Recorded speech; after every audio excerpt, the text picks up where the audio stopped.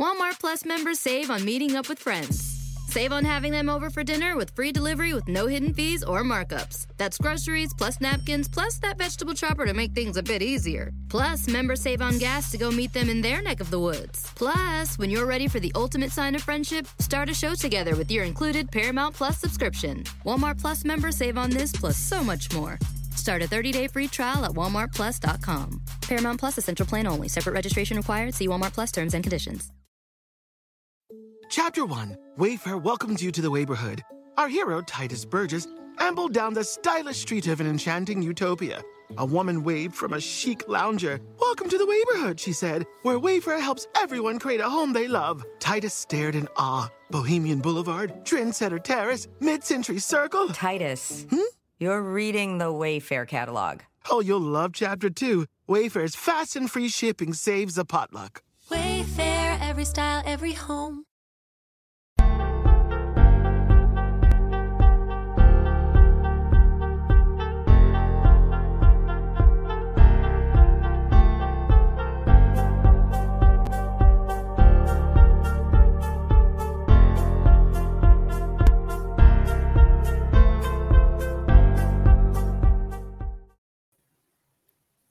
All right. Hello, friends, and welcome back to Live Reality Games, a network of creators to reality. I am obviously not Kirk this episode. I am Cameron. I help host Can You Survive, which is a Survivor-like charity event that takes place in the summer in Maine.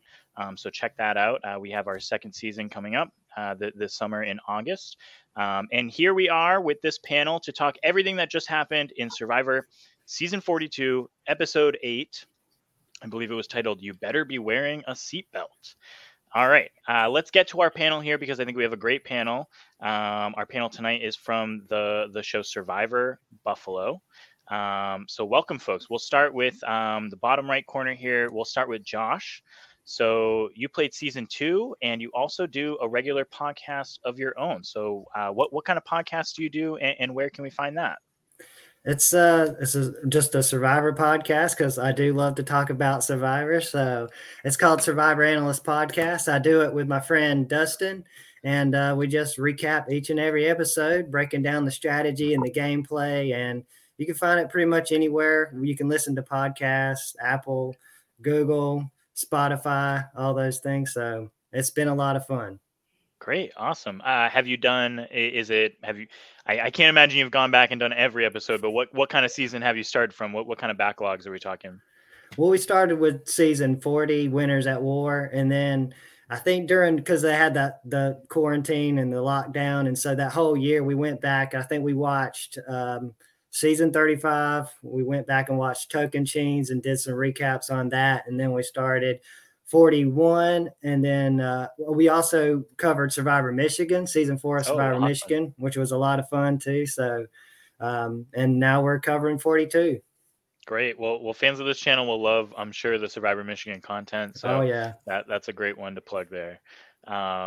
Great. Awesome. We also have Paul here. Paul, our viewers have not yet seen you play because you're in the as of yet unaired Season 4. But without spoiling anything, what can you tell us about the experience?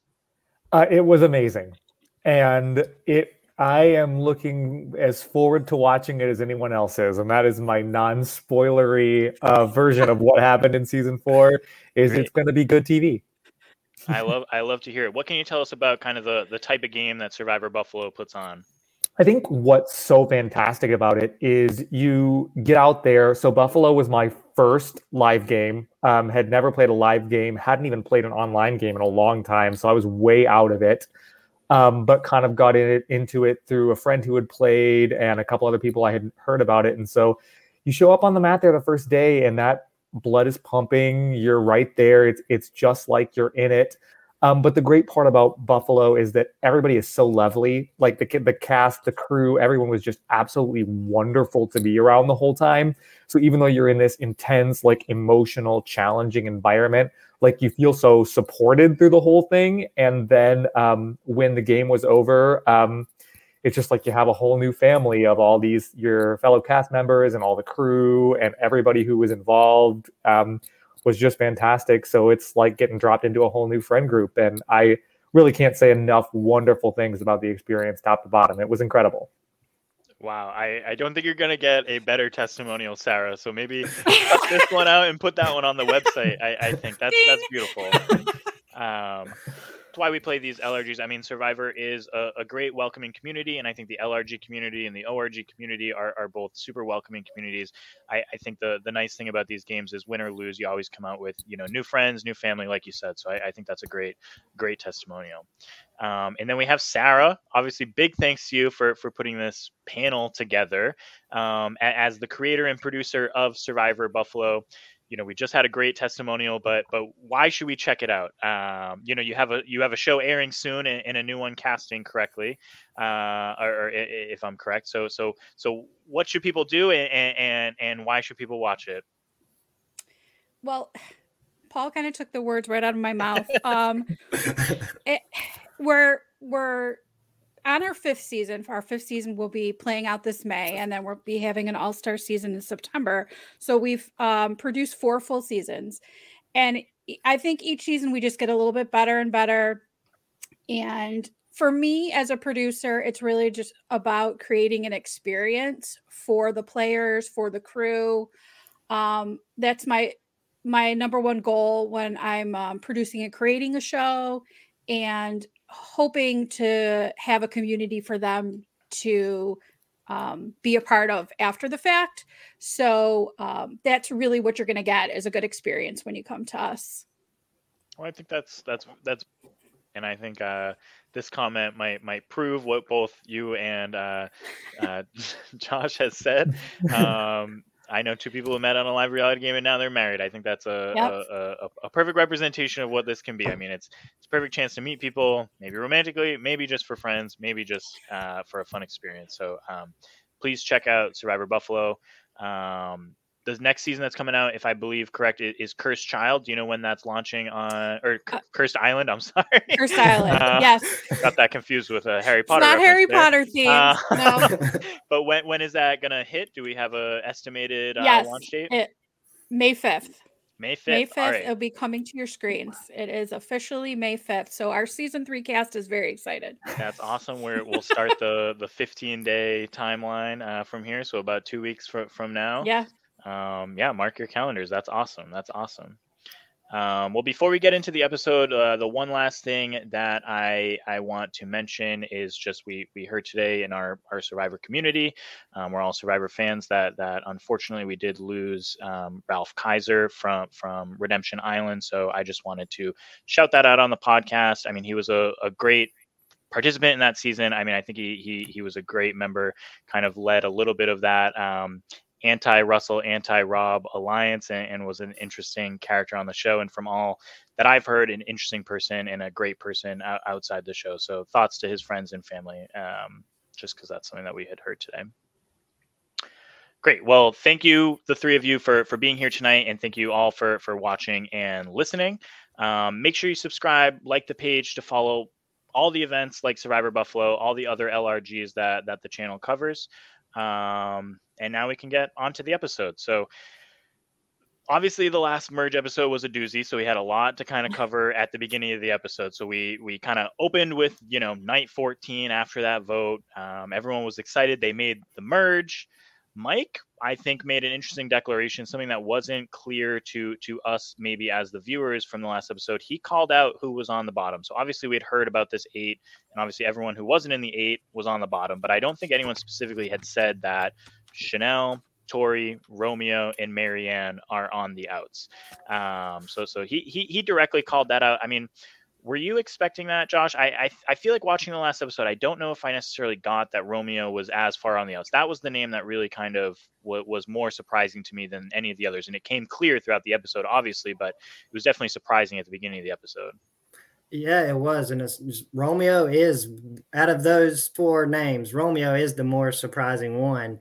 And I feel like, Tribal Council is the area where you find out who who you're really with. That draws the line in the sand. And I think those four could really tell that they were on the outs because they were bamboozled. They were, they're the ones out on that vote. And you could really tell that, especially for Chanel and Romeo, they were like, oh, I was not expecting that to happen. And so they were freaking out, and they themselves realized that they were on the outs.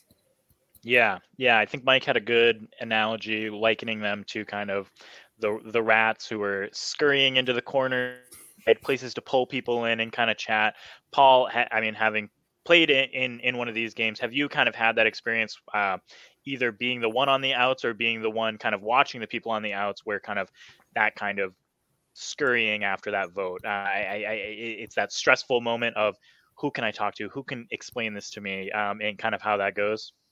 Yeah, I feel like I've been on both sides of it, really, in a live game experience. And then there's the third side of it, of thinking, oh, we're comfortable, we've got the votes, everything's wonderful, and watching other people scurry when really you should have been scurrying, which I think might be where this is headed, because we have a very comfortable group of people, picked somebody else off from this quote unquote bottom group. And I mean, that can only last so long. And so I think what we're about to see, hopefully, is kind of the reckoning of that kind of comfortable gameplay and how it can really, really easily flip really quick on one or more people, especially somebody like Mike, who's very much like, these people are on the bottom, these people are working together. It's never quite that simple. That's true. And in this scenario, we saw a bunch of often one-on-ones and kind of have that, hey, I'm on the top, you're on the bottom, but I'm explaining this to you, or I'm rationalizing this to you. We saw Hai and Chanel. Hai said, oh, I didn't mean to leave you out. Or Romeo and Drea, kind of both of them kind of clocking each other ways. Romeo, saying that Drea doesn't even want to look at him, and Drea saying that Romeo's too paranoid. And then we saw Lindsay and Marianne, and I feel like they had kind of an emotional, kind of a more emotional reaction to it, in that, they had both kind of just felt bad. But Sarah, did you feel like anyone reacted poorly? I feel like that is a chance where if you're in the majority, there's a chance to kind of lose some power there. You want to keep those people with you, but you can't give them too much. Do you feel like any of those three, Hai or Drea or Lindsay, played that poorly? I feel like Drea and the way she reacted with Romeo definitely didn't help her game. I think that her social game is an area I think she needs to work on. And the way she just was like, oh, you're so paranoid, don't worry about it, everything's fine, rather than kind of letting him, voice his opinion and trying to make him feel better. It just, I don't know, it rubbed me the wrong way. If I was Romeo, I would have reacted the way he did after talking to Drea. She did not make him feel safe. Yeah, I think that's very fair. And I think we've seen in earlier episodes and even later in this episode, as she's cackling as we go to tribal council, her potential lack of kind of, maybe it's not coming through to the other players, but definitely in that moment, it probably came through to Romeo there. So I could see that maybe the lack of social game is playing into it a little bit. I worry that her, bag of tricks, literally bag of tricks of advantages, is giving her this false sense of confidence where she doesn't have to try as hard as maybe she would if she didn't have any advantages or idols or extra votes, or I can't even keep track of it all. Sure. But amulets. Mm-hmm. Amulets. I knew there was something else in there that I forgot. Yeah. Amulet. Yeah. So yeah, I worry about that, and I think, Paul, you made a good point of kind of this reckoning of the larger alliance, and I think we'll get to Tribal Council, but I think it was hinted at in Tribal Council over and over again. But this future reckoning of, hey, there's 8 of you, and it's not going to last. You just met these people 2 days ago, so what is that kind of future look like? And for all of them, I mean, the jury starts now. I mean, we learned today that the jury starts, and these people that you're voting out are going to be voting for one of you to win this. So how you're treating them and how you're going about these votes is even more and more important. So we'll see how that plays out. We had a really touching confessional from Marianne about how kind of she felt as an outsider. That's something that I know that I can definitely relate to. I mean, definitely in any of these games, when you feel like people aren't playing with you, I mean, there's nothing that hurts more on a personal level. You know, obviously there's strategic reasons, like she said, but I mean, Josh, can you just speak to that as someone who's played one of these games of just finding out that you're kind of on the outs or being voted out or being targeted? I mean, and what does that feel like from like a personal level? Because you have to get over that, because you have to mentally get over that, but it still hurts, you know? It does. It's, you can't help but to feel like what's wrong with me? Like she said, it's like, is this, I mean, am I just too weird for these people, or what is it that's about me that just doesn't resonate with the rest of these people? And yeah, you can't let that affect you that much. You have to, and in some degree, you know, it's hard, but at the same time, you got to be like, okay, I got to work my way back in this group. I can't let this affect me too much, because if so, it's just going to be even worse. So how can I, get in with this group? So. Yeah. And Paul, maybe you can touch on this a little bit of, I know in these games, I mean, like you said, Josh, you can't let it show. So, I mean, you have to kind of do that almost two-faced activity of, hey, I'm crying or sad internally, but on the outside, I am stoic and I'm calm. And how do you balance that, Paul? Yeah, I think part of what's hard is when you're on the outs, your natural instinct is to try and work harder and be like, no, like me. And in some ways that can turn people even further off. And I think we've seen a little bit of that with Marianne, where I think as a viewer, love her, think she's great, but she's clearly not really clicking from day one with the people on her tribe. And I think sometimes that's caused her to maybe be a little even more outgoing and try a little bit harder, which I think maybe has worked her into a tough spot. But the thing I like about her is exactly what you just said, is you don't see her crying in front of her tribe mates. You don't see her being like, why don't you like me? You don't see her kind of having these big meltdown moments per se. I mean, we saw the one with her and Jonathan and the coconut chopping, but that wasn't, I would hardly consider, I think I've had bigger meltdowns. But I think she just gets in there and is persistent, which is like one of the most underrated qualities as a game player you can have, is just getting in there and still working and just waiting for that implosion.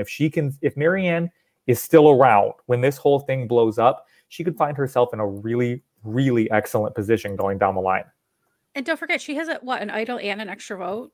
Mm-hmm. And I believe that someone like Omar he protected her last round. And I feel like when push comes to shove and there is an implosion, she has some inroads with people like an Omar to protect her and possibly propel her farther in the game. I'm crossing my fingers because I do love her too. Yeah.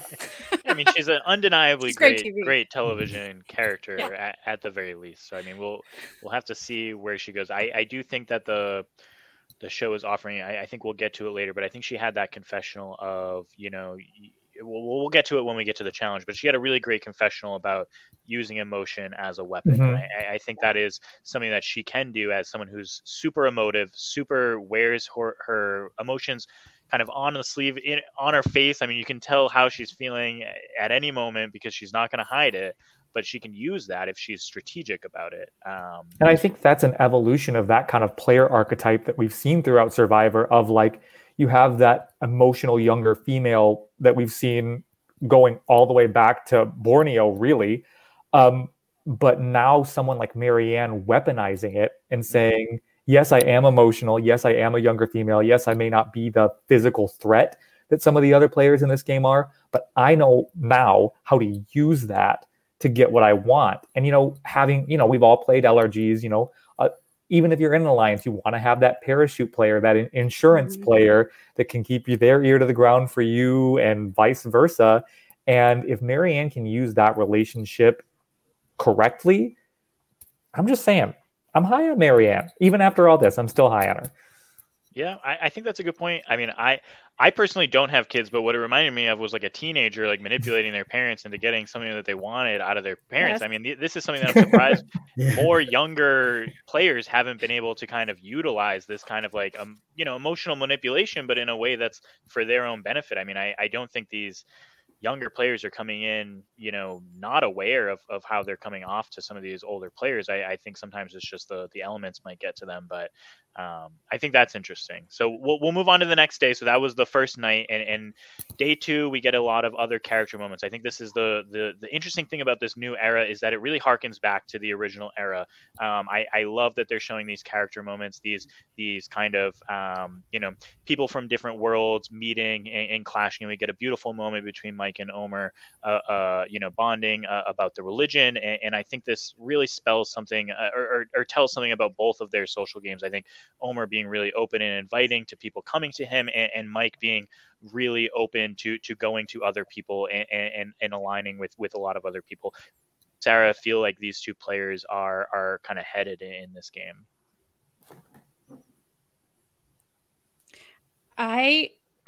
Mike has surprised me this entire season, because it definitely, when you look at him and when you first meet him in the first episode, and even just the cadence of his voice and everything, he seems rough around the edges. And the New Jersey accent. That was terrible. I'm yes. sorry. And his social game, I honestly feel is undeniably just he's doing an amazing job with it. And even when I hear him talk, I'm still just like, how is he doing this? But we don't see every little thing that goes on the island. But that small moment with Omer, I was like, yeah, those are the things he's doing. And he influenced where that vote went and put his foot in the ground and said, no, we're doing Chanel. Mm-hmm. And it showed the agency he has in this game.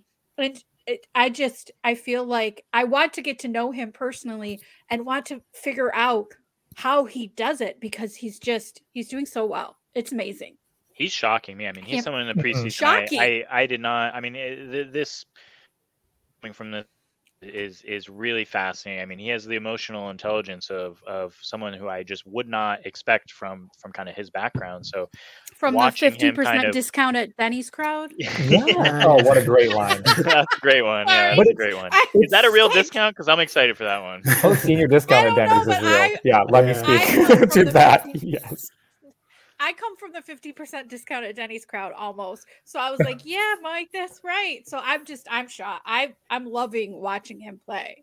Definitely. And I think he's gotten a unique, like, I can't log onto Twitter on a Wednesday night or a Thursday morning without seeing hashtag gays for Mike, because I think there is this unique thing about him where he just is so charming, even through a screen, where it's exactly like Sarah said, like, I want to get to know this guy. Like, I want to go to Denny's with this guy.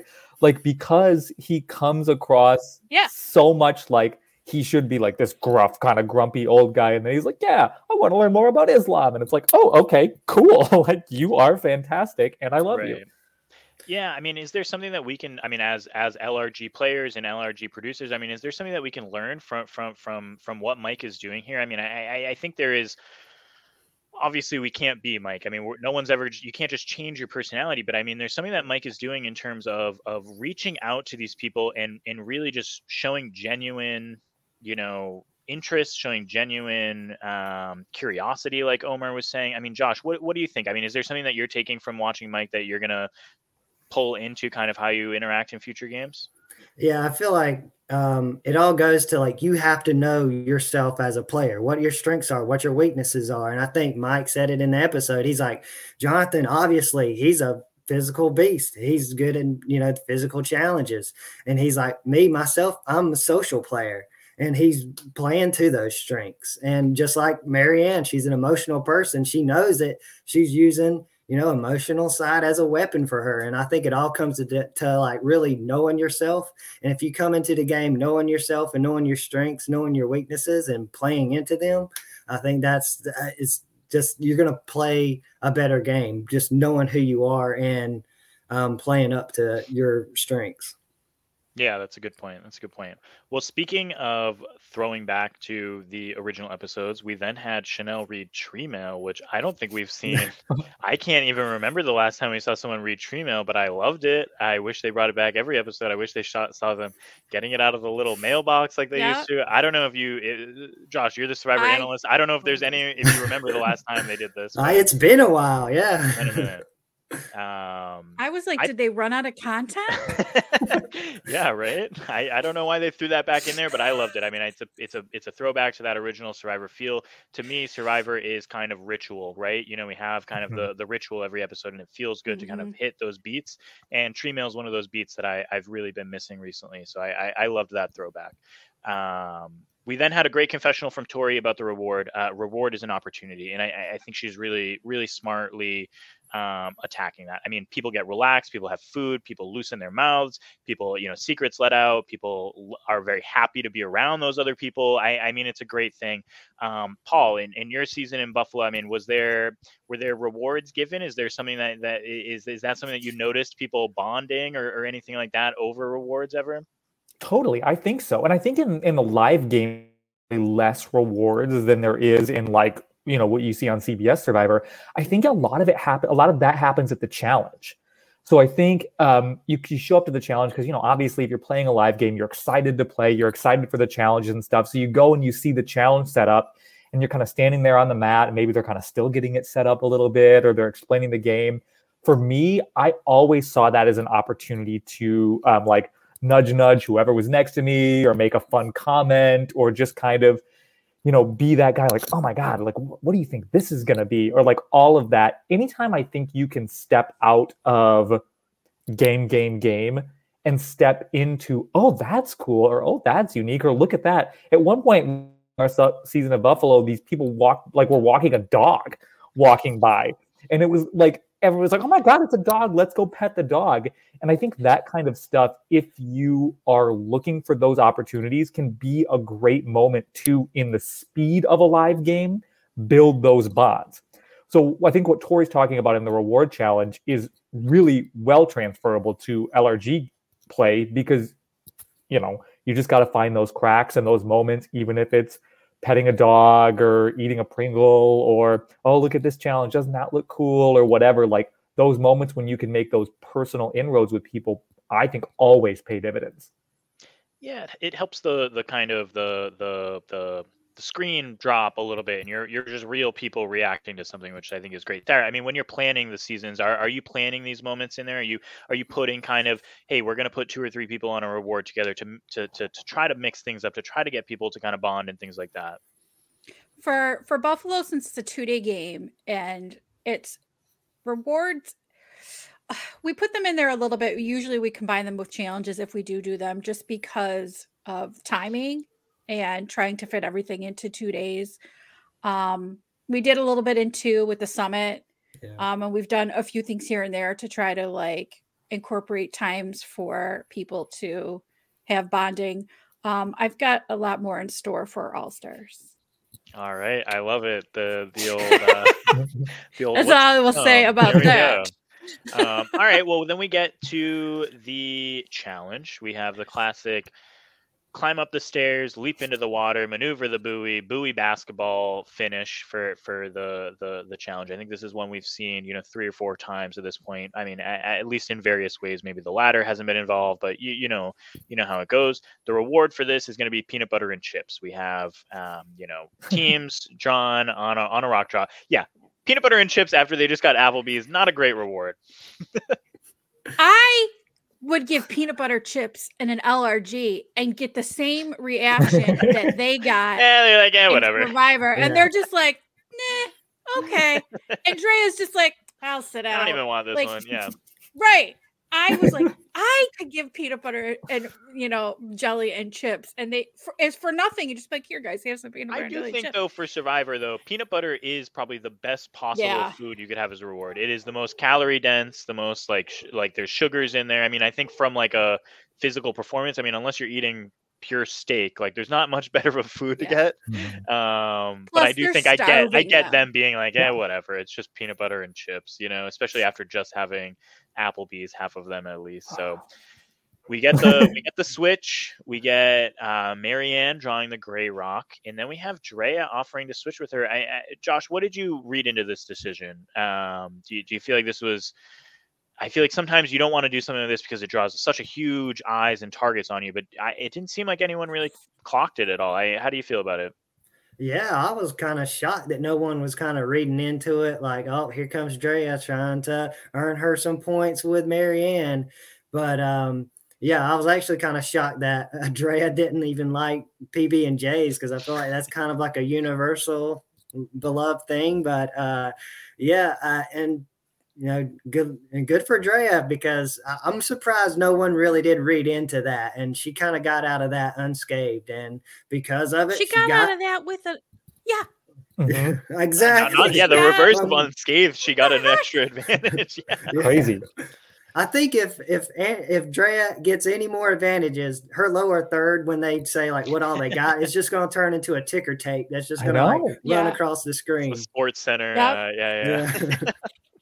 And I think this is one of those things that like goes back to like they're like weeks into a game where they're starving to death, because if you tried this at a live game, it would be what everybody's next confession would be about. They're like, did you see this? Did you like?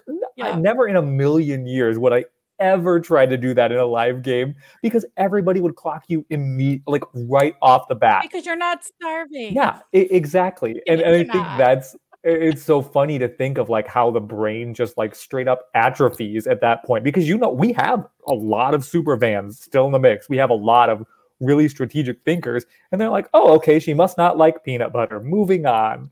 It's like, I mean, I also think, I mean, there's like I think the other thing about they've been out there, that was day 15.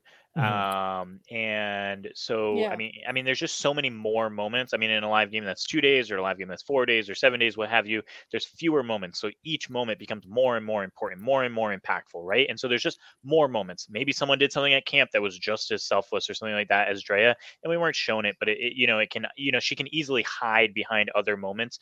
Whereas I think, in a live game, like you said, I mean, I think you're putting yourself in pretty big light by trying to do that. And I agree. I don't think I would try something like that in a live game. So she sits out. We go to the challenge. We have the two teams. We have in an orange tribe, we have Tori, Chanel, Jonathan, Mike, and Roxroy versus Lindsay, Marianne, Hai, and Omer, and Romeo. And Drea is sitting out on the bench. She finds the Beware advantage on the bench. We know the type of player Drea is. She was never putting that back down. Once she saw it, she popped that in her pocket. We'll get to that later. The challenge plays out exactly as we expected. Jonathan gets a huge lead for his tribe. I mean, Lindsay did pretty good in her 1-to-1 against Jonathan. I think she was holding up pretty close to Jonathan for a while, but he then, obviously got them a pretty solid advantage. She dove far. She went fast. She dove far. She swam fast. Yeah. And then the rest of the tribe goes. It looks like Blue has a pretty solid advantage. They have Roxroy tossing the buoys. It doesn't look like he's doing good. Omer comes up. He's a baller. He gets 4 out of 4 for his first roll, right? Not something I would have expected from him. Pretty cool moment for him. And then the challenge beast himself, Jonathan, comes out of the water, hits what looks like 5 for 5. I don't know if that's exactly how it is or if they edited that, but it looked pretty cool. I was trying to look and see if there was like movement in the water or anything like that. It looks like he went straight 5 for 5. I don't know what you guys thought. They made it look that way if it wasn't. Yeah. What do you guys think about him? I mean, he seems unabashed about kind of being this challenge threat. And obviously he's never going to not be a challenge threat, but even this type of thing, like this hero moment, taking that on, coming out of the water to do that, I don't know. That's something that I wouldn't do. I mean, I'm definitely someone who is trying to manage my threat level, manage this. I mean, Josh, how would you approach something like that? Obviously, none of us have the body that Jonathan has, but just, I mean, would you have done that? I mean, is that a smart choice, you think, by Jonathan? I don't know, because it's, I think for Jonathan, he's just such a big guy. There's no way no one's ever going to not see him as a threat. So I think maybe he's just leaning into it and just like, well, they're always going to see me as a threat anyways. And if I can make myself such a big threat, maybe they'll see me as somebody that can be used as a shield.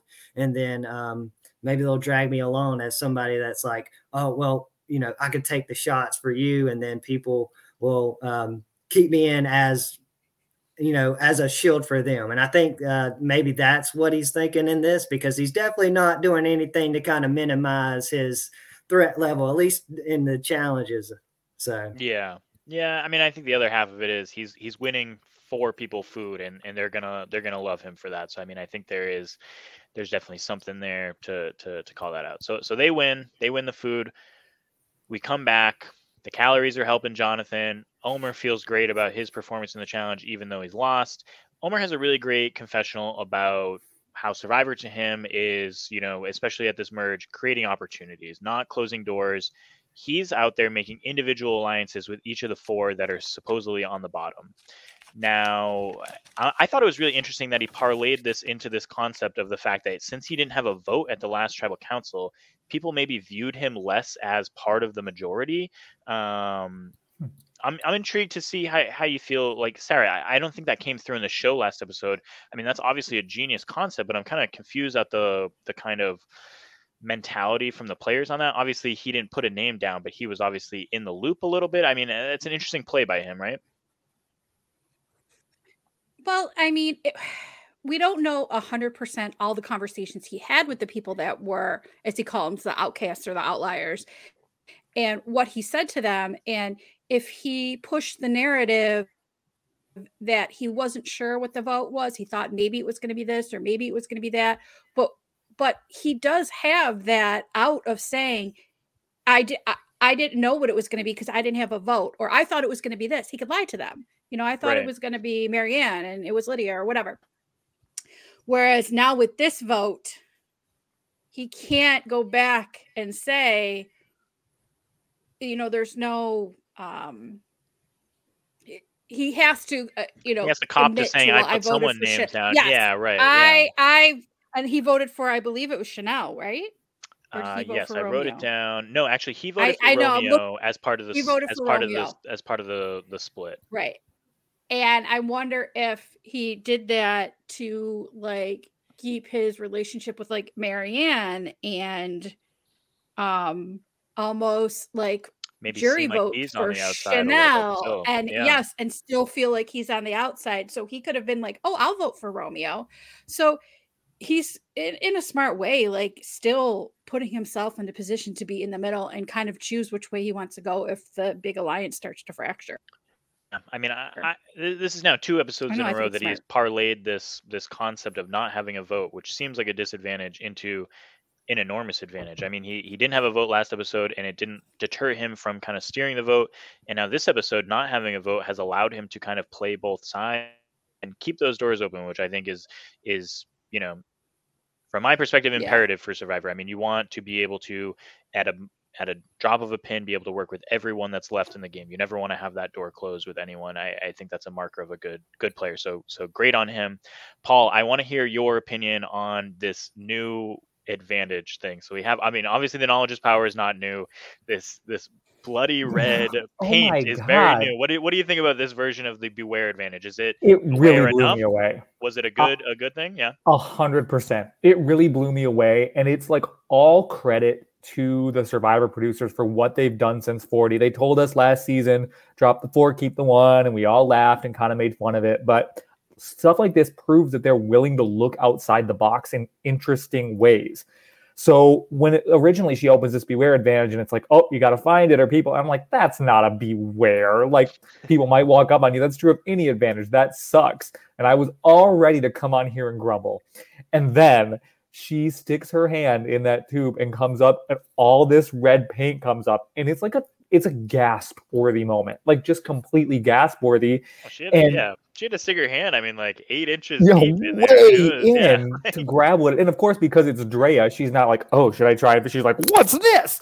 And just all the way shoulder deep in there practically, because that's she's playing the game at full speed for sure. Right. But I loved it, because I thought you get an advantage, and there's so many known advantages this season too, that I think adding another semi-known advantage, kind of a what's going on here, a known that there is one, but not what it is, I think is a great twist. I really loved it. I was 100% on board.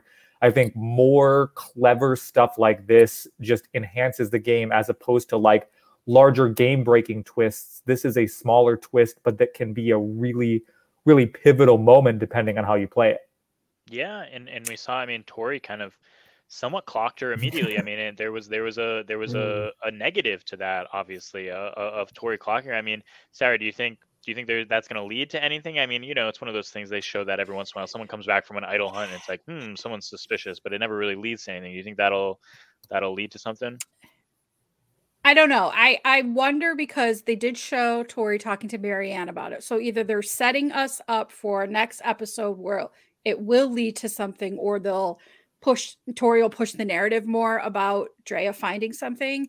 But with Drea having a bag of tricks and being in this majority alliance, I don't know how far it's going to go. But side note, from a production standpoint, I just want to say that they should have put it away from the water well so that she couldn't have washed the paint off so easily. So true. Yeah. So next season Survivor, if you're listening, put it somewhere where there's no water, because then she would have to run to the ocean or rubbing something. it on the ground, or right, like it would make dip her hand in the sand. Yeah, I agree. I thought that too. I loved it, but I was like, simple. not by the water well. Yeah, simple to just wash it up. I mean, obviously she didn't get all of it, but it is what it is. All right, so I mean, now we have Drea with the idol, the amulet, the extra vote, and now the knowledge is power. Now we saw the knowledge is power last season. The thing about the knowledge is power last season is it was a pre-merge thing, and we saw everything in the pre-merge gets talked about, and so it came to the merge and everyone knew about it, and it was easy to kind of somewhat play against it. Now this one is very secret from what we can tell, and Drea has it. Not only does Drea have it, but she's one of those idol holders who knows who the other two idol holders is. So Josh, right. I mean, if you're in Drea's shoes, do you make that play against one of the other two people? And when do you pull that? If you do, when do you pull that trigger?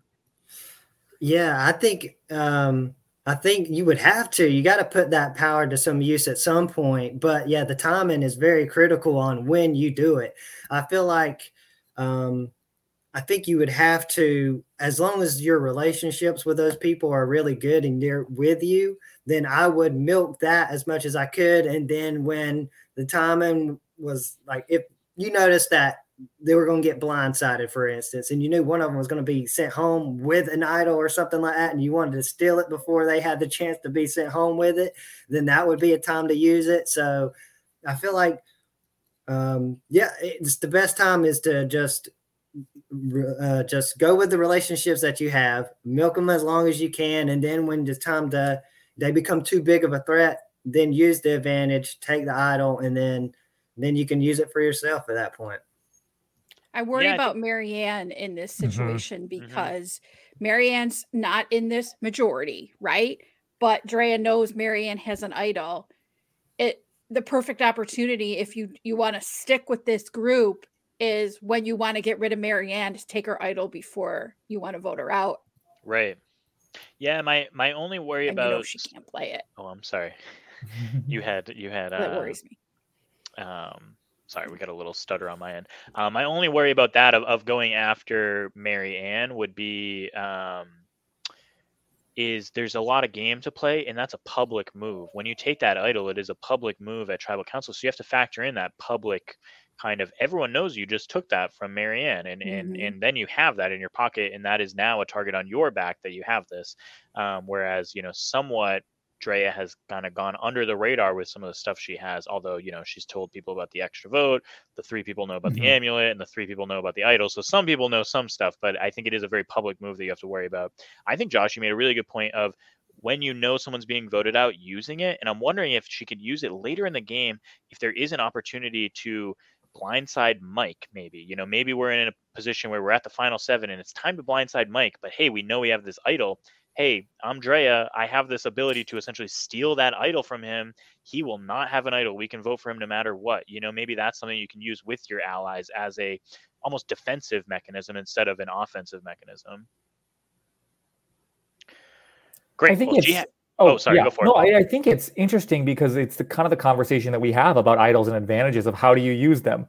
Are you a quick trigger finger? Are you really, really greedy and hold on to them? Will you use them for your alliance mates? Will you not? I think I'm a big College Survivor fan. And I think one of the great things about College Survivor is that we kind of get to see that play out in a lot of different ways throughout College Survivor. So you have people who pick up the idol and boom, shoot them right away. You have people who collect idols, Jack, Survivor Michigan, I think is a great example of that, of somebody who was just an idle collector. And yet on the other hand, it didn't pay off at the end of the game for him. And then of course you have, to what degree am I allowed to spoil college Survivor seasons on here? I think you're okay. If people are watching the live reality games, I think that they are. This channel is a very versed channel. I think you're okay a little bit. I thought so, but I wanted to double check because I'm going to talk about Maryland All-Stars, of course. If anyone doesn't see that, if you haven't seen Maryland All-Stars, first of all, what are you doing? If you haven't seen Maryland All-Stars, go do that. If you haven't seen it, go watch it. Finish this and then go watch it. We're promoting Survivor Buffalo here. You should also go watch that.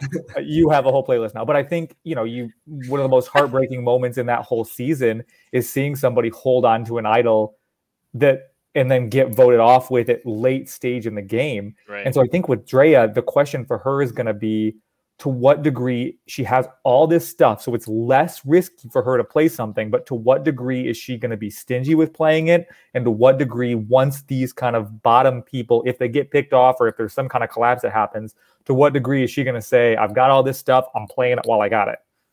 Yeah, I'm really worried, and I think it ties back to what you said, Sarah, earlier about her social gaming. Is I from my read of the edit, and I'm not a big edit guy. I mean, I have my kind of guesses based on it, but I have a really hard time seeing a path for her to the end that doesn't involve a lot of burned bridges and kind of hurts. And it's because of these powers. She's going to do things that upset people because of these powers. She's going to steal stuff. She's going to use idols. She's going to do the aim, and I think there's a potential of her getting to the end and people being upset at her, or her, like you said, Paul, not using these things and it kind of being a huge what if. And to me, that's where I kind of see this story going for Drea, and I'm hopeful that she can do something different with it. But this is kind of where I'm kind of picturing this going. But that's just me. So then we get to the challenge. Sorry, we got to get to the immunity challenge. I don't want to keep you guys here all night. So we get to the immunity challenge. It is the classic Angelina Keeley negotiation challenge, the honorable negotiation challenge. So we have the rice. He needs 6 players to sit out. We start with an offer of 2. Then he says 9. We jump back. Omer decides to jump all the way from 2 to 4. Hai is like, wait, what the hell? Well, let's start with 3 first, which I thought that was a funny moment. We see Lindsay and Drea offered immediately. Mike said to the group, no.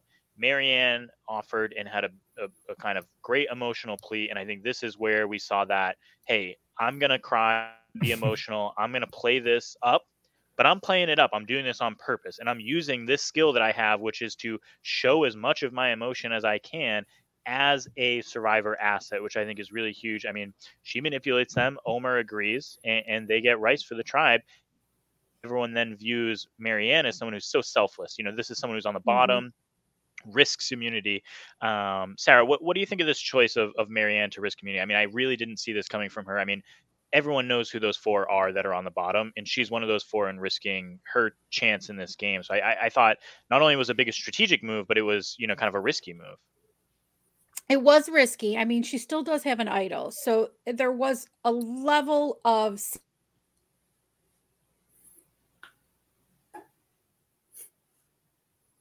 Is everyone lose her? Yeah. Okay. She froze for me. I didn't want it to be just me. All right, we'll pause for a second, see if Sarah comes back. I'm back. Sorry. There we go. Yep. There she is. Yes. And it's also, I mean, when you look at a challenge, you gauge on how well do you think you're going to do. And A, you have an idol. B, you don't think you're going to do well. So C, okay, I'm going to use this to my advantage, play up the emotional card and get food in hopes that will keep me another day and leverage that as a reason to not get rid of me. I mean, if you can think of all that in a matter of seconds when you're standing there, but it's quite a calculation to do of, okay, I have a maybe 3% chance of winning this. I have, it might help me to do this by like 4%. Does that balance out or something like that? I mean, I think playing, I don't think Survivor players do this enough when given the opportunity to leave for food or give the opportunity to leave for an advantage or something like that. This calculation of, am I going to win this challenge? Is there even a world where I win this challenge? I mean, Hai plays, and we saw him not even last a full second in this challenge. So, I mean, was that a bad choice by Hai? I mean, he could have earned a huge amount of social capital in the tribe by offering himself there, and he didn't, and couldn't even last, more than a second. So I mean, it's having that kind of personal awareness of, hey, I'm going to be good at this, or I'm not going to be good at this. That's really huge when it comes to these offers. The other thing I wanted to note here was just Roxroy, this tiny moment of saying adios amigos when Tori handed back her idol. Just a little rivalry between Roxroy and Tori. I just love it. Even in these little moments, they had to show it in the episode. I got a kick out of that. And then maybe a weird quirk, but 3 of the 4 people that sat out were from the original Orange tribe, and forgive me, I don't remember the tribe names, but the original Orange tribe, it was Omer, Lindsay, and Marianne from that tribe all sat out. So I don't know if there was something going on there of just, maybe they felt comfortable seeing other people from their original group making that decision. Or they're just used to getting beat down by Jonathan. And yeah, true. Or used to trusting him to win that for him. Yeah, maybe used to being like, hey, you got this, buddy. You're going for it. I think that's such an underrated thing. It goes exactly to what you were saying, like in the CBS version that I think is more exploitable in the live games is like the self-awareness. So you show up to challenge, you look at the challenge, and you go, I'm not winning this. How can I parlay this into a moment that will help me in the long run? If I show up to a challenge and look at it, and there are a number of them that could be this for me, and look at it and go, I am absolutely not winning this challenge. Not even 3%. Like everyone else would have to have cardiac arrest be in the field for me to win this challenge. Yeah, there's no way. I think the thing that you can do is say, okay, is there someone who's willing to sit this out with me that I can have a conversation with? Because when everybody's competing in the challenges, nobody's looking at you.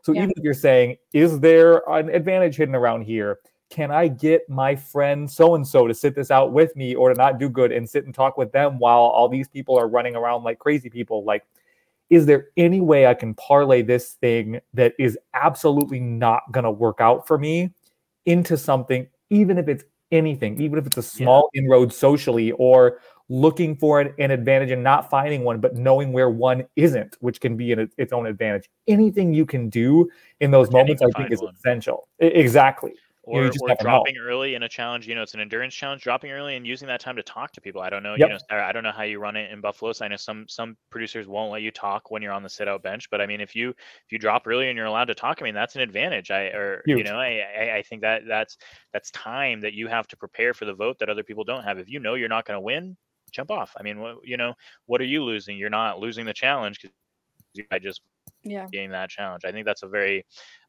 knowing yourself and knowing your skills is huge. And I think obviously there's that minuscule chance that you could pull off an amazing victory, but do you need it, or do you need that time more? And I think that's what you were saying, Sarah. That calculation is really hard to make because it's not concrete math. It's guesstimates and everything like that, but it's important to do that at every moment in the game.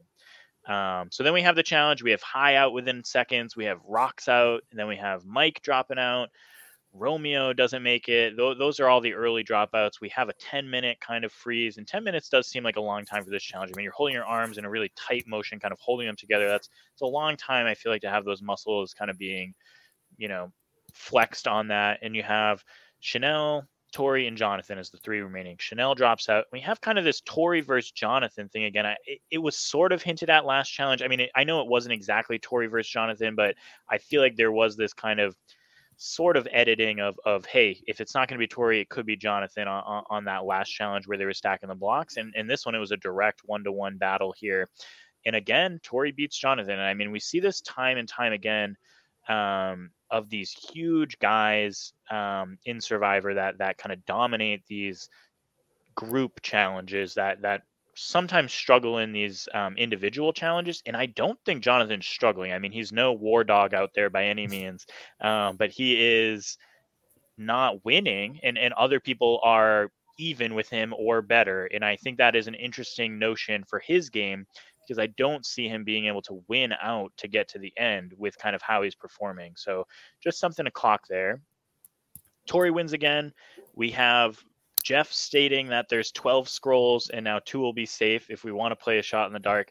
Does anyone here understand how these shot in the darks work? Because is he implying by the fact that there are 12 scrolls that before, if there were 6 scrolls and 4 people took them, that the first person gets 1 out of 6, the second person gets another out of 6, and they're not replacing them? Because I was under the impression that it was 1 out of 6 per person. Am I understanding this wrong? Maybe it's I'm not a sure because bag. I thought for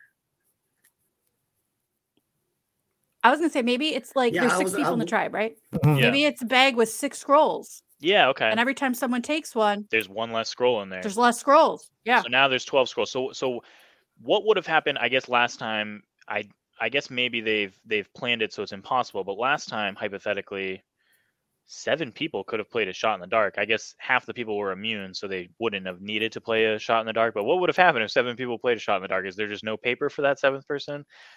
I guess that's maybe why they've added 12 papers. It's just something I wanted to call out because I don't think they've properly explained this to the fans. It's one of those things of like, yes, they add these things, but I think sometimes it's like it's a little bit too esoteric for us to fully, like give us written rules or something a little bit more simple.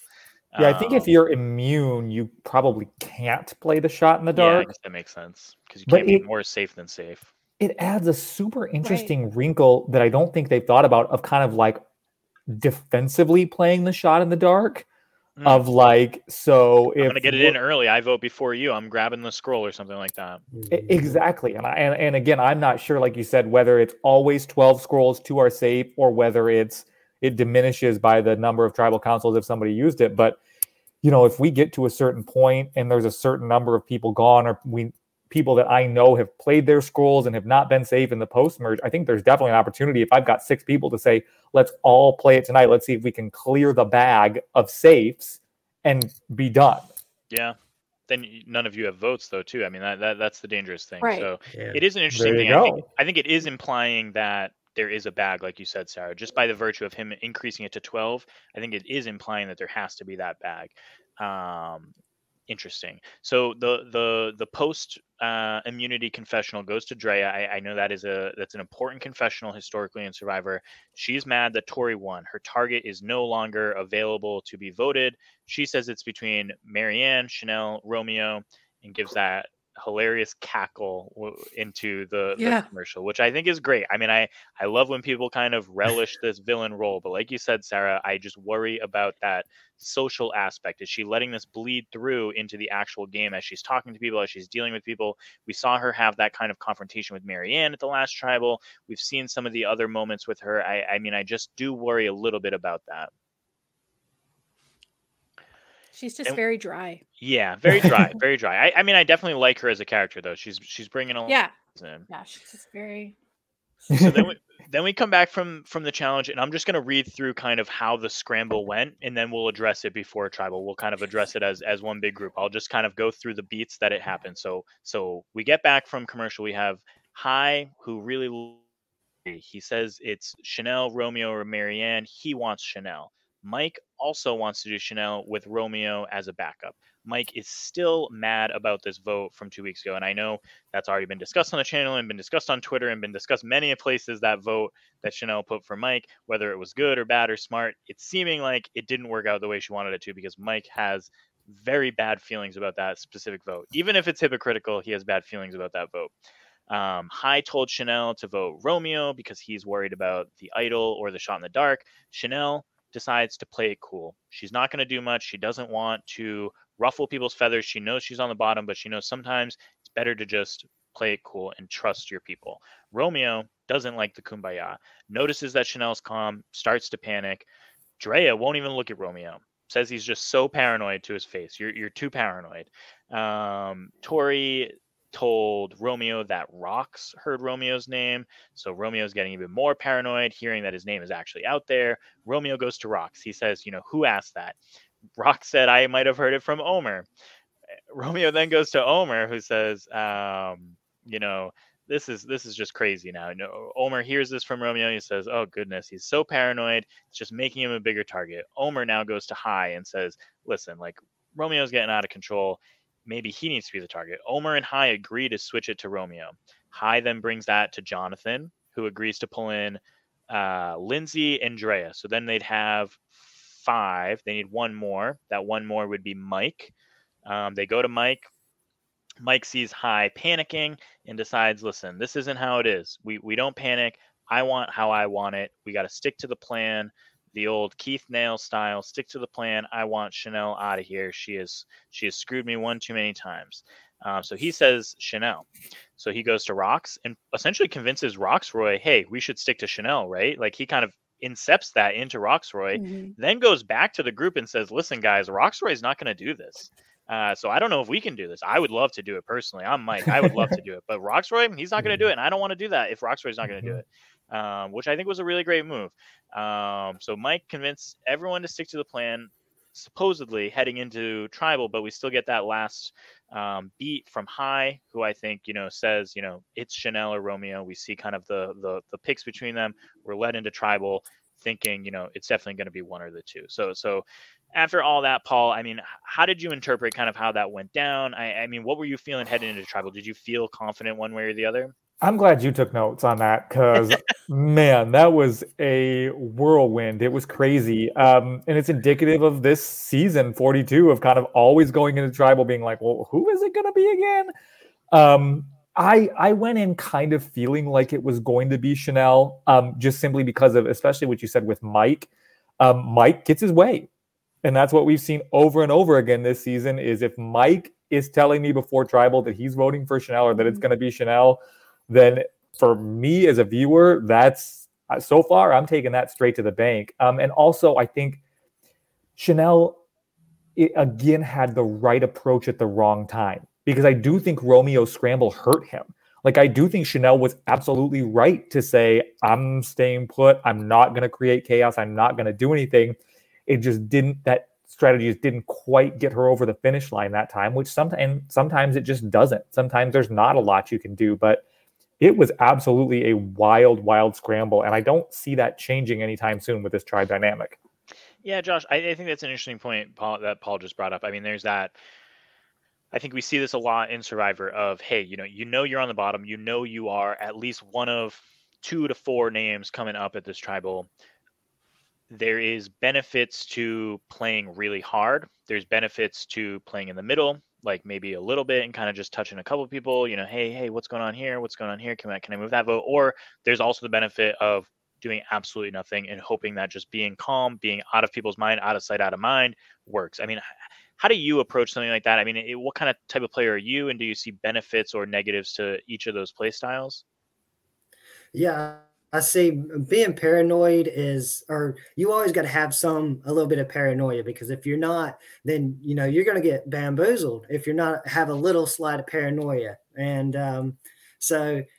but also paranoia can really be annoying if you're really going to people double checking. It reminds me of like Jamie Newton and Survivor Guatemala. He was like driving Rafe crazy constantly. Good, I'm okay, right? I'm good. Jordan right? Kalish, if he's watching, will love that one. Oh yeah, I love Guatemala too, so I had to shout that out. But yeah, the paranoia can eat you away, and it almost cost Romeo his game. And then you see Chanel, who's playing it nice, calm, and just letting the game flow. But then also it's like you're just letting, you're just giving your game away without really fighting for it almost. And so I think for her in particular, it was just Mike was so adamant of getting rid of her. He put his foot down and was just like, it's got to be Chanel. And I think that's what ended up costing her, where I think Romeo, I think he was starting to dig his grave, and I think he was almost out the door, but then Mike was just firm in it being Chanel.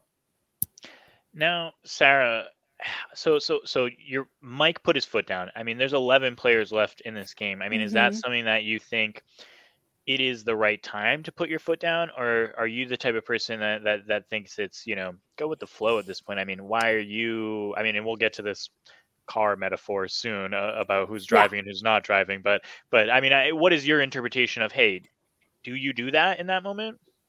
And I am very curious. I can't wait to see how this plays out, because my perception of this is that it very well could have been too early to put your foot down, because is High upset that he didn't get his way? And will this cause a rift between him and Mike? Or is he just annoyed at Romeo? We don't know, who he was talking about. Right. It could have gone at Tribal. It could, in his mind, he could have been talking about Mike, or he could have been talking about Romeo. And I hope it's Mike, because I think that will be way more drama. Well, I have a question to ask about Hai, because I think the show is telling us something about Hai over the last 2 episodes. But let's do the same thing with Tribal, and then we can just talk about the whole vote and the whole everything, so we don't have to keep playing kind of peekaboo with who got voted out and everything like that. So we get to Tribal. Jonathan says that, he agrees that, the 4 that gave up immunity were off limits to him. He also uses the phrase Mr. Jeff, which is now the 2nd or 3rd time he's called him Mr. Jeff this season. I find it adorable. I don't know if everyone else finds it adorable. Tori admits that she's still not part of the group, and that frustrates her, in that, after 2 times of being immune, she wants to kind of get into that group. Sometimes, when you wear that necklace, people are more likely to talk to you. It doesn't seem like she's able to kind of been breaking through those barriers at all. Romeo is really hitting this kind of this nail of, the majority won't last forever. This is temporary. Things are going to happen after this. And so he's hitting that note. Hai, he talks about that the people who are paranoid and spreading suspicion. Well, if you're doing that, you're not part of the group. And I thought that was an interesting line. I think that's what you're talking about, Sarah, and we'll get to that. Drea is talking about how your game is tied to other people. I mean, you only can, what you tell to other people, they can then tell to other people, and they can drag you just as much as they can raise you up. And so who you choose to group yourself with is really important. And I thought that was an interesting point. And I also thought her comment about, you can't really drag the dead weight, and how her mother back home would say, that ain't your family, as in cut them if you need to cut them, which I think is very eminent of kind of how she plays this game. Mike notes that there's just a lot of good liars in this world. Chanel, we start now talking about this car metaphor, which dominated Tribal Council, and I gotta say, probably one of the worst metaphors that Jeff has really tried to force feed into a Tribal Council. He went to it 5 or 6 times in a row, and I was just, oh my goodness. Chanel hopes she's in the right automobile. Marianne thinks you could be in the wrong car. I guess you could just open the wrong door. Lindsay says you don't need to be driving the whole time.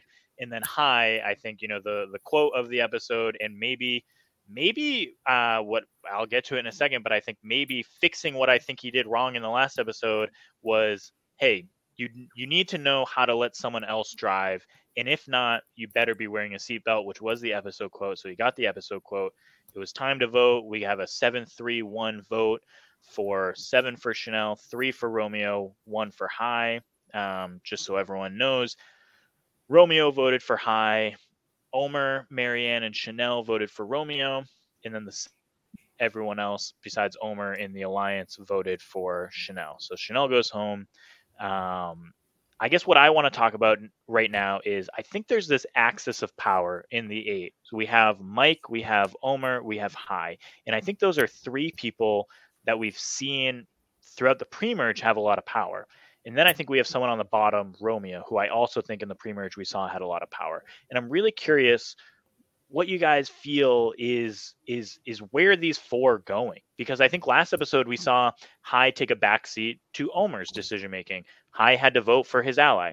This episode, he had to take a backseat to Mike. I mean, so is he taking a backseat too much? I guess, Sarah, because you were talking about it earlier, I guess just speak on how you feel like Hai is approaching the situation. Is it smart of him to kind of be taking that back seat, or should he be trying to force his way? I think it's smart that he's taking a back seat, but I feel that there's going to be a breaking point, or Hai is reaching that point where he's sick of taking a back seat, and it's time for his decision to be the decision. And I'm very much looking forward to seeing that happen. I think it's smart. I think it's the right way to play, but there's got to be a point where if you let everyone else's decisions be the decisions, then you're probably not in a good position. So we'll see what happens. I think that's a fair point. I mean, Paul, speak on this. I mean, eventually, I think we're heading to some sort of war between these kind of power plays. I mean, throw Drea in there. I didn't mention her earlier. And even maybe throw Jonathan in there. I think he has some sort of say. So I think those 6 are kind of where the axis of decision-making and power lie. And obviously, there's people on the outs. There's maybe Tori or Marianne who can play spoiler. But where do you think this is heading with this group of people? Yeah, I mean, it's obviously heading towards some sort of explosion. I mean, I think the Hai situation is playing in the backseat is good. Playing in the passenger seat is good, provided you keep options open. But there comes a point in the game where you have to grab the wheel. Otherwise, you're going to find yourself at final 8, final 7, and look around and go, who's still in this car with me? Where did all my friends go? Yeah. Why, why? Don't do that here. Don't do that here. No, I'm kidding. I'm kidding. but I mean, that's the whole thing is like at some point you have to at least make sure that the decision that's happening is best for you. Even if you're doing like what Mike did and kind of saying like Roxroy, he's not going to do this, like he's blah, blah, blah. So all that to say, I think this is definitely coming to a head because I think, like you said earlier, Hai is not going to keep this isn't going to keep happening. And Mike isn't ready to give up the driver's seat. And Roxroy wants to drive. Andrea wants to drive. And eventually Jonathan's going to want to drive. And don't forget, Tori is still in the game. And she is not like just going to sit back and relax while things happen. Romeo is used to having a lot of power. So I think we're looking at kind of like a Game of Thrones post-merge coming up of like everybody is going to want their chance of the power. And it's just what this season is going to wind up being is who's sitting on the throne at the end of the day. Who's the last person that seizes power and doesn't give it up? Well, not to spoil Game of Thrones for anyone, but Josh, then who do you think is Bran the Broken in this metaphor? Who is that last person who can wait the longest, do you think, to kind of seize power? Or do you see someone who's seizing power early on, maybe final 8, final 9 or something, and can go kind of a Tony route of kind of getting all the way to the end? Or do you think there's someone who is lying a little bit under the radar that can take it at the end? Yeah, I'm kind of looking towards Omar at this point. I think he's just sitting back watching these people come after each other. I think he's going to sit there and watch Mike and Hai butt heads, and he's sitting back building. He's the one making all the connections. Like he said in this episode, he was, he had Romeo feeding him information. He's friends with the 8, the alliance, the big alliance, and he's getting all this information from all these different places. And I think he could be someone that's going to sit back, let the major people hit each other, take each other out, and then him rise to the top. And Sarah, I think that's a really good point. I think Omar is definitely coming out of this in a very good position. I think what worries me about the other 2 people, Hai and Mike, is that they're now the only 2 people from that original Green Tribe. So they've voted out Lydia, they've voted out Chanel. Do you think that there's credence to the point of, hey, maybe they should have tried to bury that hatchet with Chanel and keep her in the game? Because at a certain point you get there, it's final 10. The other groups each have 4 people from their original tribes, and they can maybe mend fences. I mean, do you think that there's anything to that? I think it would have been a smart thing to do, but I think Mike was just too wrapped around this, getting this vote from Chanel, and it was just, he couldn't get past it. And I think Hai recognized that he couldn't get past it. So that's why he didn't push this. Yumi and Chanel need to stick together. And, I think he just did what he could to try to keep Chanel, and it didn't work out.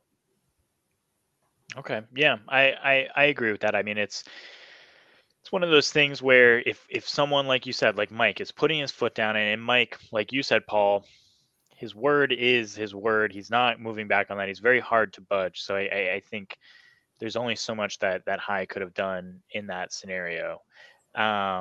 I wonder too, is this a vote that they're going to look back on and say, we screwed that up? Specifically Hai and Mike.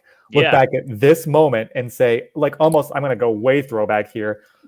John Carroll votes out Gabriel and Marquesas when he had a chance to take out somebody from the original Maramu, I think. Am I getting it right? I think that's right. Yeah, it's been a while, but yes. Looking back on that and saying, I took out somebody who was from my original tribe when I could have tried to make it somebody else. And then that those chickens could come back to roost for those 2 guys.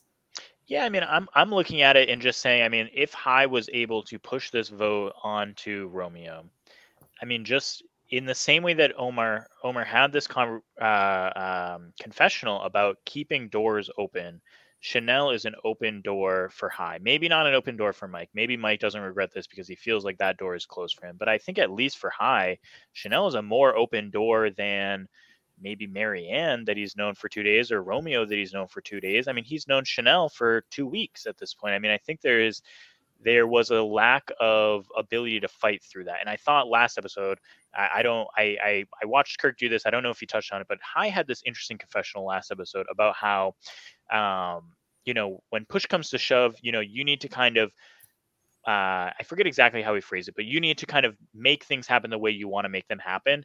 And it seemed to me like that was almost his winner quote. And yet it was describing what Omar did in that episode. So I was really intrigued to watch him take a back seat to Omar. And then I thought, throughout this episode, maybe he's taking power back, but it seemed like he took a back seat to Mike again. And I'm interested, Sarah, like you're saying, does that pot boil over? Does he take power and kind of do something with it? Or is this kind of the story of how Hai is not able to kind of, take the opportunities that are presented to him? I don't know. I don't know which way it's going to go. I'm surprised. I mean, that Hai didn't go to Chanel, and it could have happened, and maybe we just didn't see it. We only see, what they show us.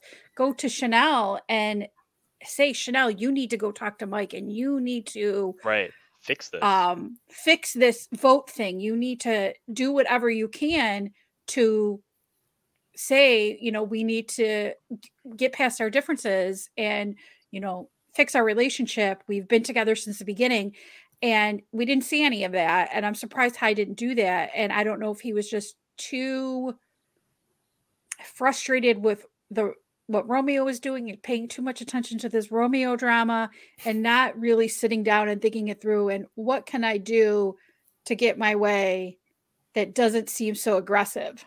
Yeah. Yeah. And I guess Romeo is the last person we sort of haven't touched on here. I mean, we've talked through Dre, we've talked through Mike, we've talked through Omar, we've talked through Hai. Romeo, I feel like, is someone who pre-merge had a lot of power, has come into the merge, was really suddenly on the bottom last episode, like we said at the beginning of this episode, and now was potentially a vote target in this episode, who seems to have kind of his back up against the wall, wants to tear down this big alliance. I mean, Josh, do you see him able to have success in this? I mean, he's a character that we're led to believe has some gameplay, but I mean, do you feel like he'll have success in battling against this majority? I don't know. I want to believe in Romeo. I want to believe that he can do it. I feel like he can read people. I think he obviously knew that he was in trouble and that something was going on. He's on the outs. He almost got a little too paranoid for his own good, but I feel like he has the ability to overcome this. It's just how he goes about doing it, I feel like, could be what makes or breaks his game. I think voting for Hai was a big mistake because we see this Hai Mike thing going on. We see Hai's pot about to boil over, and Romeo, if he was smart, he would have just voted for Chanel, went the status quo, and then, we could see Hai going to Romeo and Tori and Marianne, and maybe flipping the script and taking over the outliers and going after Mike. But Romeo voting for Hai, it wasn't smart. I don't think it was smart. He did it out of spite. Yeah, there's no reason to do it. Maybe he can get away with it. I mean, with 11 people, maybe you can hide that a little bit. But you're right. I agree that, there's the possibility there. I mean, there are other targets. I mean, there's Jonathan, who's always going to be a huge target. There's Drea eventually, who's going to be a huge target. And maybe things are gone between him and Drea, and he can start throwing her under the bus. He knows about her extra vote. He knows about her idol. He knows about things that he can throw under the bus. So, I mean, there's opportunities for Romeo, and I agree that I think that vote maybe wasn't the best vote to throw a name down. I think almost anyone would have been better. Throw a vote at Jonathan. No one's going to be surprised by that. Almost anyone would have been better than Hai. Maybe not Omer. I guess that might be the only other person that I maybe wouldn't have thrown a vote for. But yeah, I agree. Before we head out, I want to play a little game with you guys. I want to have you guys each predict a winner here. From this, we have 11 people left. I want to have you each predict a winner, and then I also want to have you guys each predict the 2 people that get voted out next episode. I'll write it down. We'll chat about it in our private chat. So we'll have a little bragging rights next week and when the season ends to see if anyone got this right. Just something for us and something for the viewers to kind of see how you guys are predicting the season. So take a second to think about it. I'll say mine right now. I'll go first. So I think that from what I'm seeing, I mean, it might be obvious at this point, and maybe I'm reading into the edit too much, but I'm going to say my winner pick is Omer. And my vote outs will be, I think the next episode is the episode we finally see Tori go. But I think the second vote out might surprise some people, and I think that's the one that we maybe see Lindsay go. So that'll be mine. I don't know. Does anyone have theirs ready that wants to volunteer to go first? I'm going to go a different direction. All right. Let's see what you got, Paul. I am going out there and I can get old takes exposed on me on Twitter next week if this goes bad. I'm taking Tori all the way.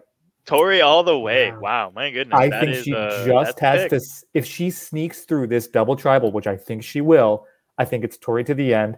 And then I think our 2... Before you get to the vote offs, give me a tiny bit of what you think that final tribal council speech is from Tori. It's going to be so wild. Like it's going to be abrasive and it's going to be off the rails. But at the end of the day, I can see this specific group of people looking at her game because she's going to be abrasive, but she can also say, I was on the bottom from the beginning. I did it. Yeah. You know, almost like a Sandra Heroes villain speech of like, I tried to tell you people who to vote out. You didn't listen to me, but here I am. And I think sometimes with certain groups of people that works. And I mean, obviously, like, you know, Roxroy's not going to vote for her or other people who won't, but I think she can get there. I truly think she can get there. And I think she can have people like Roxroy kind of has like her like stuffed trophy heads on the wall of like, Roxroy's gone. Jonathan's gone. Sure. I beat Jonathan in all these immunity challenges. Like, I'm the challenge beast, not him. Like, I'm the strategic beast, not Hai. You know, like, I'm the social beast, not Mike or Marianne or any of these other people. Like, I'm just saying. I love it. All right, who are the 2 vote offs? Romeo and Lindsay. Romeo and Lindsay. All right. I am just going to go with who I want and have zero strategic like thoughts behind it, or it probably won't happen. I'm going to say that Hai's going to win. Hai wins. Because I want his pot to boil over. I want to see the drama. I could see it in his face in Tribal. I'm ready for that Hai to come out. So I would like to see him win. And I think that Jonathan and Tori are going to go. Jonathan and Tori. All right. I can see that. You got to go. I can see that. You know, risk it to win. Just wait. Jonathan's a ticking time bomb. He's going sometime soon, right? Right. It could be an idol. It could be something. What about you, Josh? What are you feeling? I'm going to agree with you. I would say Omar is probably good. He's my winner pick. I think he's just, I love everything that he's doing. I think he's making the right moves, making the right connections. And I think that's what's going to propel him to the end. It's not enough to get to the end. You want people to want to give you the win in the end. Yeah. And I think that he's building the connections where people are going to want to give him that win in the end. So if he makes it in the final 3, I think he's going to win. And I think it's going to be Jonathan and Tori are going to be the two boots. I think Jonathan, if he loses one of these next challenges, it's going to be just, you got to get rid of him. You got to take the shot. That what's next on Survivor was a fake out, that thing between him and Lindsay. And it's not going to be Lindsay. It's going to be Jonathan. You watch. Yeah, so the next time on, I mean, we talked about maybe Yeah, a that. male alliance, and then there's a little fight between Lindsay and Jonathan, and then we have the two people going home is the tagline. So I could see that being a fake out. It's always a little bit of fake out. Mhm. I'm not buying Uh-huh. the dudes alliance. I'm not buying the Uh-huh. Lindsay versus Jonathan fight. So we'll see. I mean, I think it is interesting though. I mean, it's a testament to this season that we have four of us here. We have three different winner picks between the four of us, so that's good. And we didn't even mention Mike. We didn't mention Drea. Yeah. We didn't mention some other common winner picks. I mean, there's a lot of opportunities left with 11 people, which I think is great. There's a lot of seasons of Survivor where at final 11, I think we might have only had one or two names chosen at Mhm. this point, so that's great. And then I think it's also interesting on the flip side though for the vote outs. There's two vote outs and we only picked four different names, so I think there's also a solid bottom. So I think there's still maybe one or two episodes left before I think maybe S hits the fan, and we really start kind of diving Yeah. into what Romeo's talking about, which is, hey, that group has to split up at some point, and what happens when they split up. So maybe next week is kind of that classic Survivor double boot where it might be a little obvious, but then the following week is kind of where, oh my goodness, stuff has to happen here, and people have to turn on people, and that's going to be really exciting. Yeah. It's gonna happen soon. Mhm. Great. Well, I appreciate, first of all, Live Reality Games for having me on as a guest host. I hope I did Kirk proud. We'll see. Dustin's been in the comments and he hasn't said I'm a failure yet, so that's good. Everyone who's watching, please like and subscribe to Live Reality Games. This channel is amazing. They really support these different live reality games that are happening. They do a great job giving everyone a platform. They do something amazing here. So really just try to support them as much as you can with a like or a subscription on YouTube, like the page on Facebook, anything like that is really appreciated. Comment on the videos, please just try to give them as much support as possible. And then I'll pass it along to you, Sarah. Let's talk about Survivor Buffalo because that's what we're here for. Go for it. Season 3 is premiering May 5th on YouTube. We are filming season 5 in May and All Stars in September. But we're on Facebook, Instagram. Reach out if you have any questions. But we're hoping to have a season 7 next year. So anybody interested, look out for casting for next year and keep your eyes open for Cursed Island May 5th. Great. Yeah, please check that out. Check out season 1 and 2 that are already on YouTube. I've watched them. They're great seasons. Josh, I'll shout out Survivor Analyst. Check out Josh's podcast, and look out for Paul's season of Survivor Buffalo when it comes out. That's season 4. That'll be coming out probably next year, just based on on editing cycle. I don't want to overpromise for you, Sarah. I know. We got a lot going on. All right. Well, that's everything. Thank you, everyone, for joining us. And Kirk will be back next week to right this ship if I've steered it incorrectly. All right. Well, thanks, everyone. Bye. Good night, everybody. Bye. Bye.